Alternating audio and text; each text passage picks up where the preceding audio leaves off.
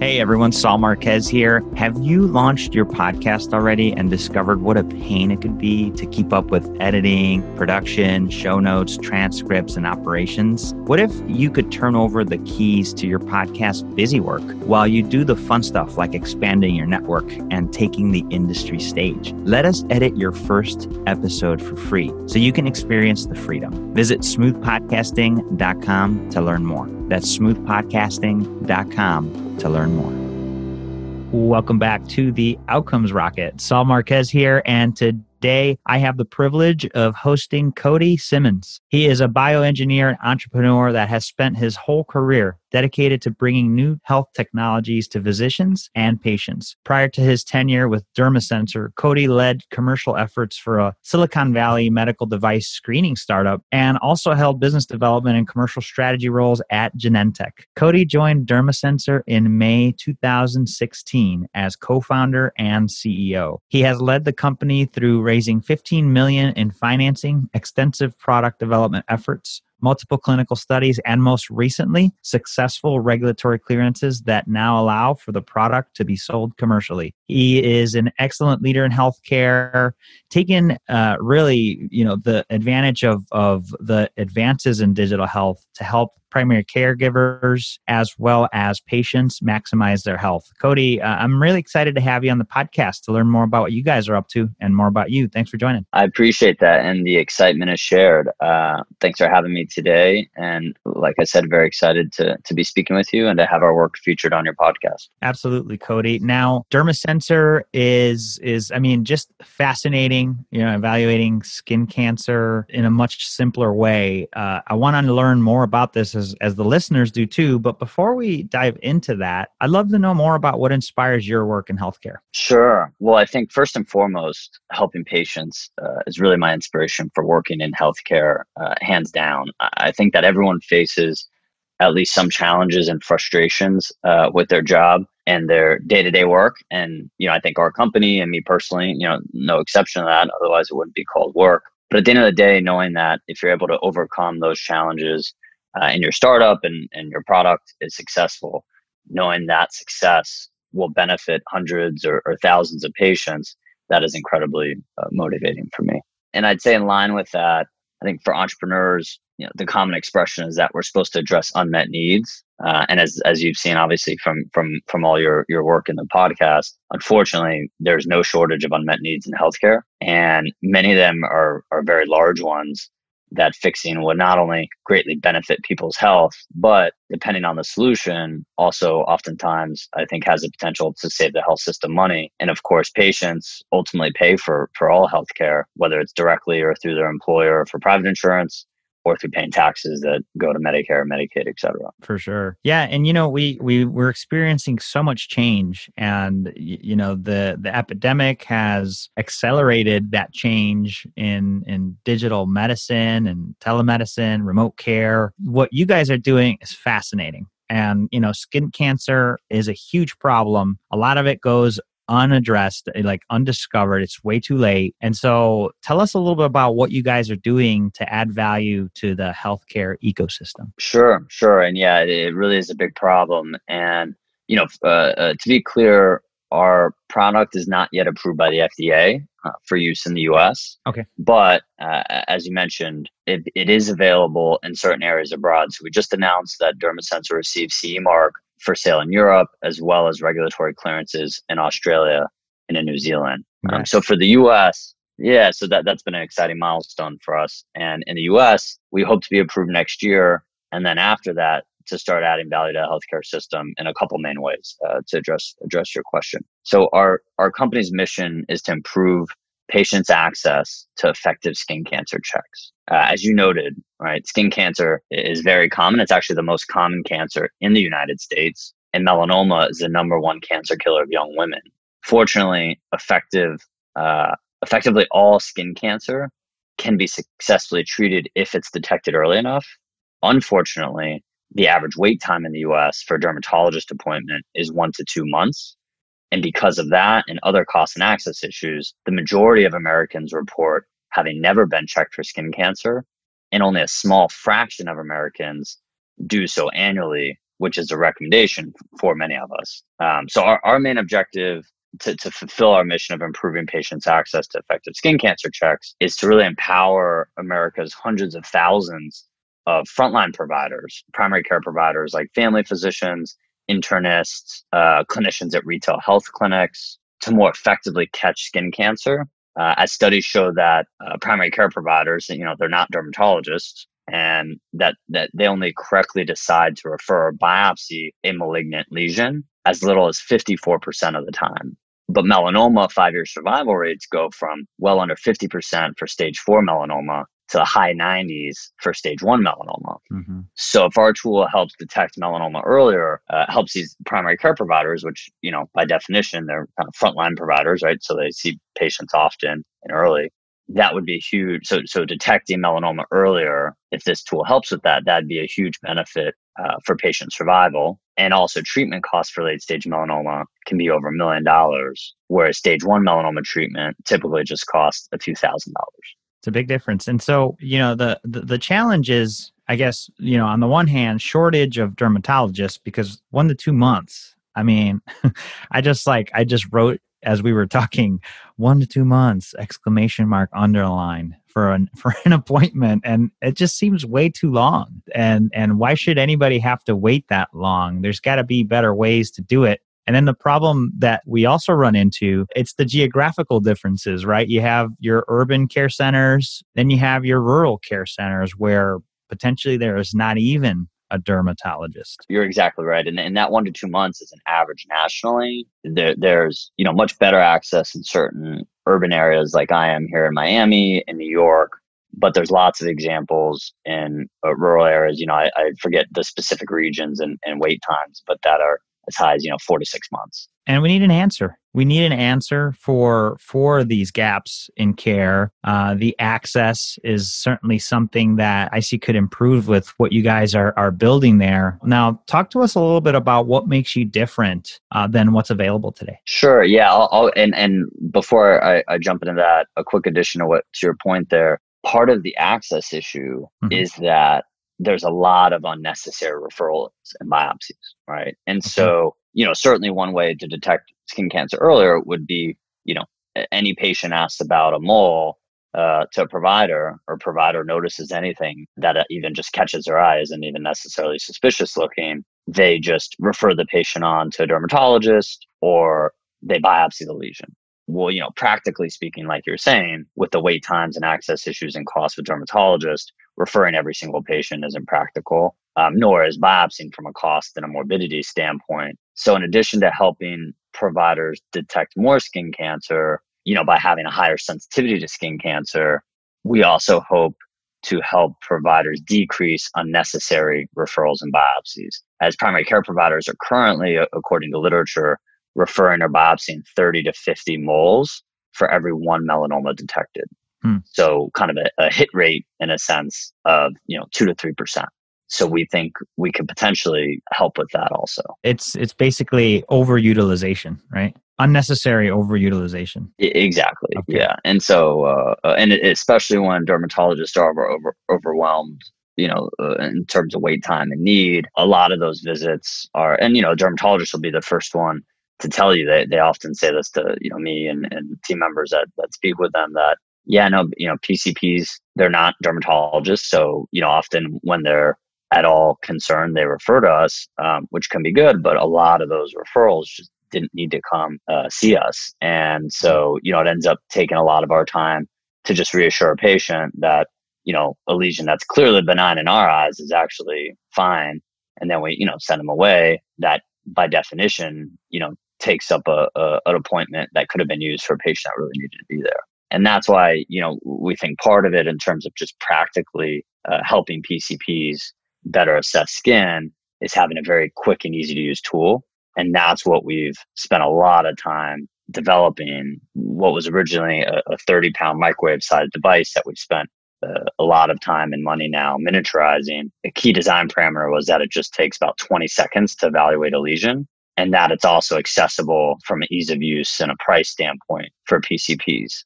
So following FDA approval, we hope to get widespread adoption of our product, and that this will result in PCPs catching more skin cancer and decreasing unnecessary referrals and biopsies, all of which will benefit patients. Love it. That's a key differentiator. And so considering the technology itself, what would you say, or even the company, the process that you guys do, what makes you guys different than what's out there? Sure, sure. Well, actually, it's a surprisingly easy answer because there's no automated skin cancer detection tool available in the US for use by primary care providers.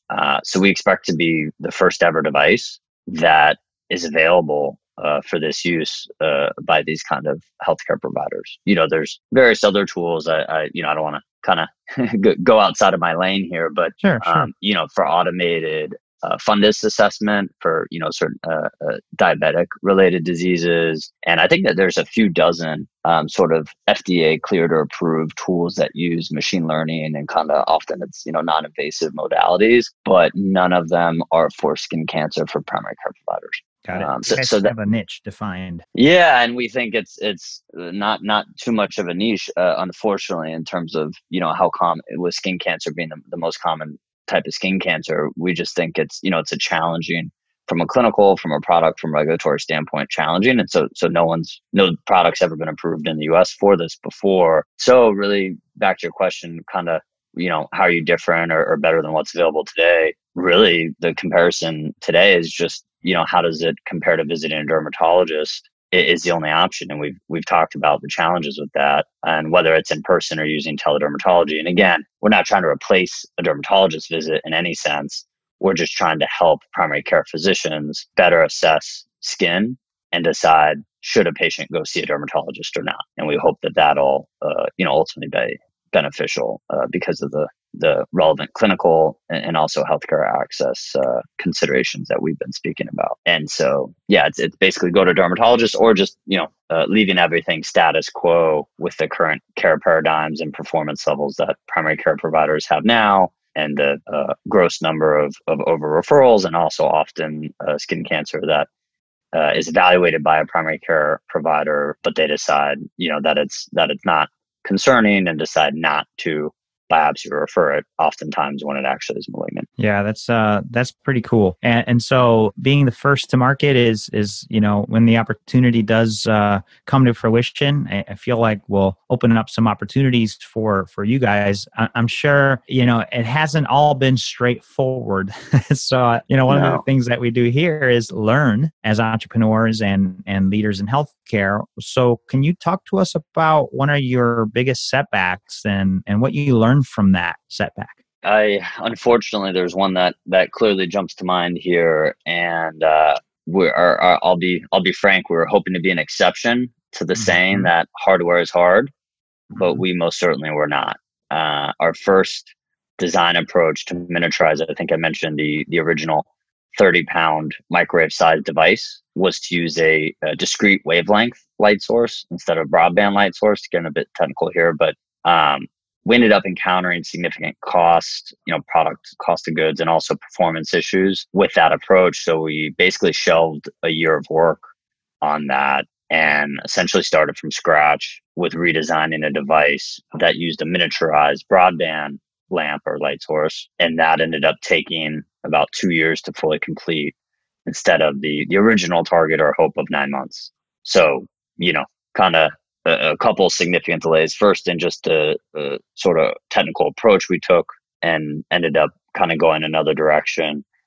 So lost about a year or so there. And then the direction we did settle on, which we've ultimately been very happy with, but ran into significant delays on that as well. So I'd say key learnings were really to never underestimate the challenges with product development, and to expect for there to be setbacks, not just with the known unknowns, right? Well, there's X and Y we know we're going to have to work through, it can be challenging, but also to expect setbacks from many unknown unknowns, and just assume that there's going to be all kinds of things that come up that you have to deal with and work through, that you have no idea that they're potentially going to be problem areas. You're not even thinking of them as potential problem areas. And so I think that was a big one. And on a related note to kind of, the product and hardware is hard, also to be as diligent as, your company reasonably can be with development partners you pick, in terms of their capabilities and track record, and also to make sure kind of your sort of payment terms and agreement with them, and both companies' incentives are well aligned on both sides. I think that that's definitely been something, and looking back, that we learned the hard way, and certainly are going to incorporate in our work moving forward. And hope that simple suggestion there can perhaps help other entrepreneurs and folks in industry better develop their products and bring them to market and to patients faster. Yeah, some great learnings there, Cody. Thank you for sharing that. And so to go from a 30-pound machine to something that is, Yeah. I mean, this thing is handheld, right? Yeah, it's just over a pound now, and we the type of technology. So this field of spectroscopy, it's called elastic scattering spectroscopy. It's a type of optical spectroscopy. Mm-hmm. Was originally invented by our key collaborator, Professor Irving Biggio, at the Los Alamos Research Institute, and he's been a professor now for I think 20 plus years at Boston University. So his group's been kind of key collaborators of ours with the kind of sponsored research agreement, licensing agreement with some issued patents. And he's a key one of our scientific advisory board members. And so it's interesting. It's actually the first time that this technology has come to market in a medical product. So that's something that, us having worked on this for a decade, and him about 3 decades now, are very excited about. But yeah, certainly to your point, it started with a 30-pound large spectrometer and corresponding equipment. Now that it's, handheld, you can really, it's basically the size of a thick smartphone, Okay. touchscreen, Yeah. and it's, point and click, takes 20 seconds to evaluate a mole, and you only need one hand operated.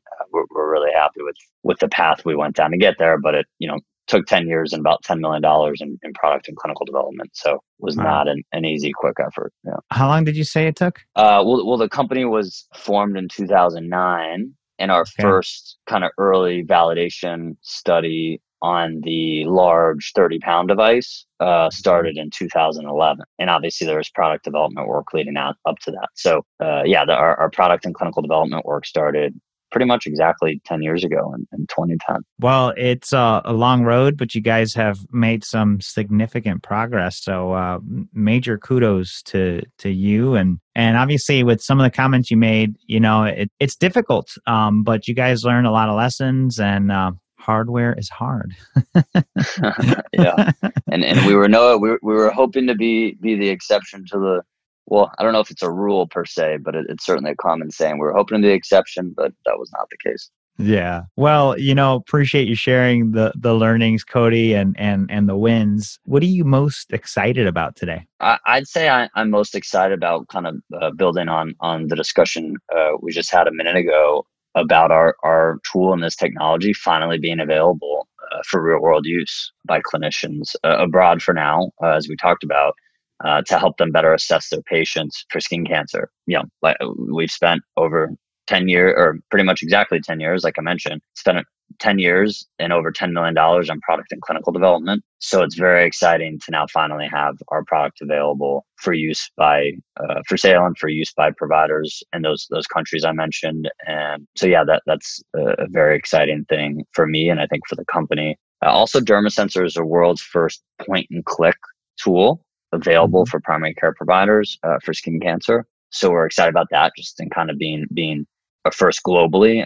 We spoke earlier about it's kind of first any kind of skin cancer tool in the U.S. for primary care providers. Also, it's as I mentioned, the first medical product in the world that uses this type of optical spectroscopy. So the company and the inventor of this field of spectroscopy, Professor Irving Biggio, are all very excited about that. Yeah, and who knows what other opportunities might be ahead for, this optical spectroscopy. So fascinating work, lots to build upon, and certainly exciting for, the people that are not receiving the care that could potentially be receiving the right care moving forward. Yeah, no, and that's actually, so I'm glad you mentioned that, because there's dozens of peer-reviewed publications on the use of elastic scattering spectroscopy in assessing malignant tissue. Only a few of them are on skin. Obviously some of our work included among that, but there's a lot out there for other cancer types. I know Professor Bijot and his group at BU have done tons of work on colon. I think also there's been a few studies and papers on esophageal cancer. So certainly this type of technology, long development cycles, right? So in the scheme of things, couple decades old and being invented, it's relatively new. But I think we really benefit from the optical non-invasive nature paired with the very recent developments, I would say, in machine learning. So kind of having a new kind of non-invasive optical modality that is able to benefit from the very recent advances in machine learning. I think we certainly were fortunate that both of those trends, kind of non-invasive assessment and monitoring and whatnot, as well as machine learning, have both become such important parts of kind of healthcare tools and products, and is a big focus for health technologies moving forward.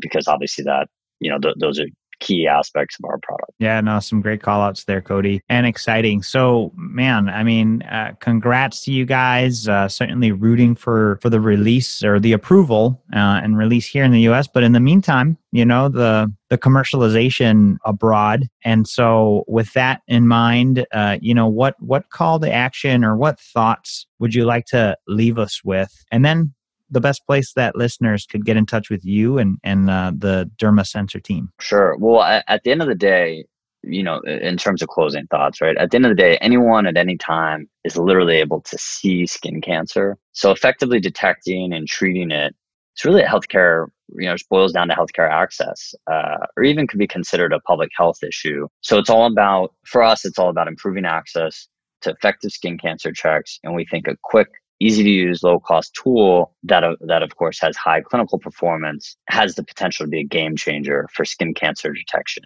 and care. And I'd say, Saul, for your listeners, if they think that their company could be a good partner to work with us in showing what a big impact our tool can have on healthcare, and or in getting the DermaSensor device in the hands of thousands of primary care providers, please do reach out to me directly on LinkedIn, or like you said, get in touch with the company generally using contact@dermasensor.com. Love it, Cody. Well, certainly appreciate the insights you've provided here. And listeners, take Cody up on the invitation to explore this idea and spreading the idea to primary care providers beyond, and helping them deliver care that we all deserve. And so, Cody, just want to give you a big thanks. And again, folks, reminder that the company website is DermaSensor.com, or go to outcomesrocket.health and type in DermaSensor for the entire show notes and transcript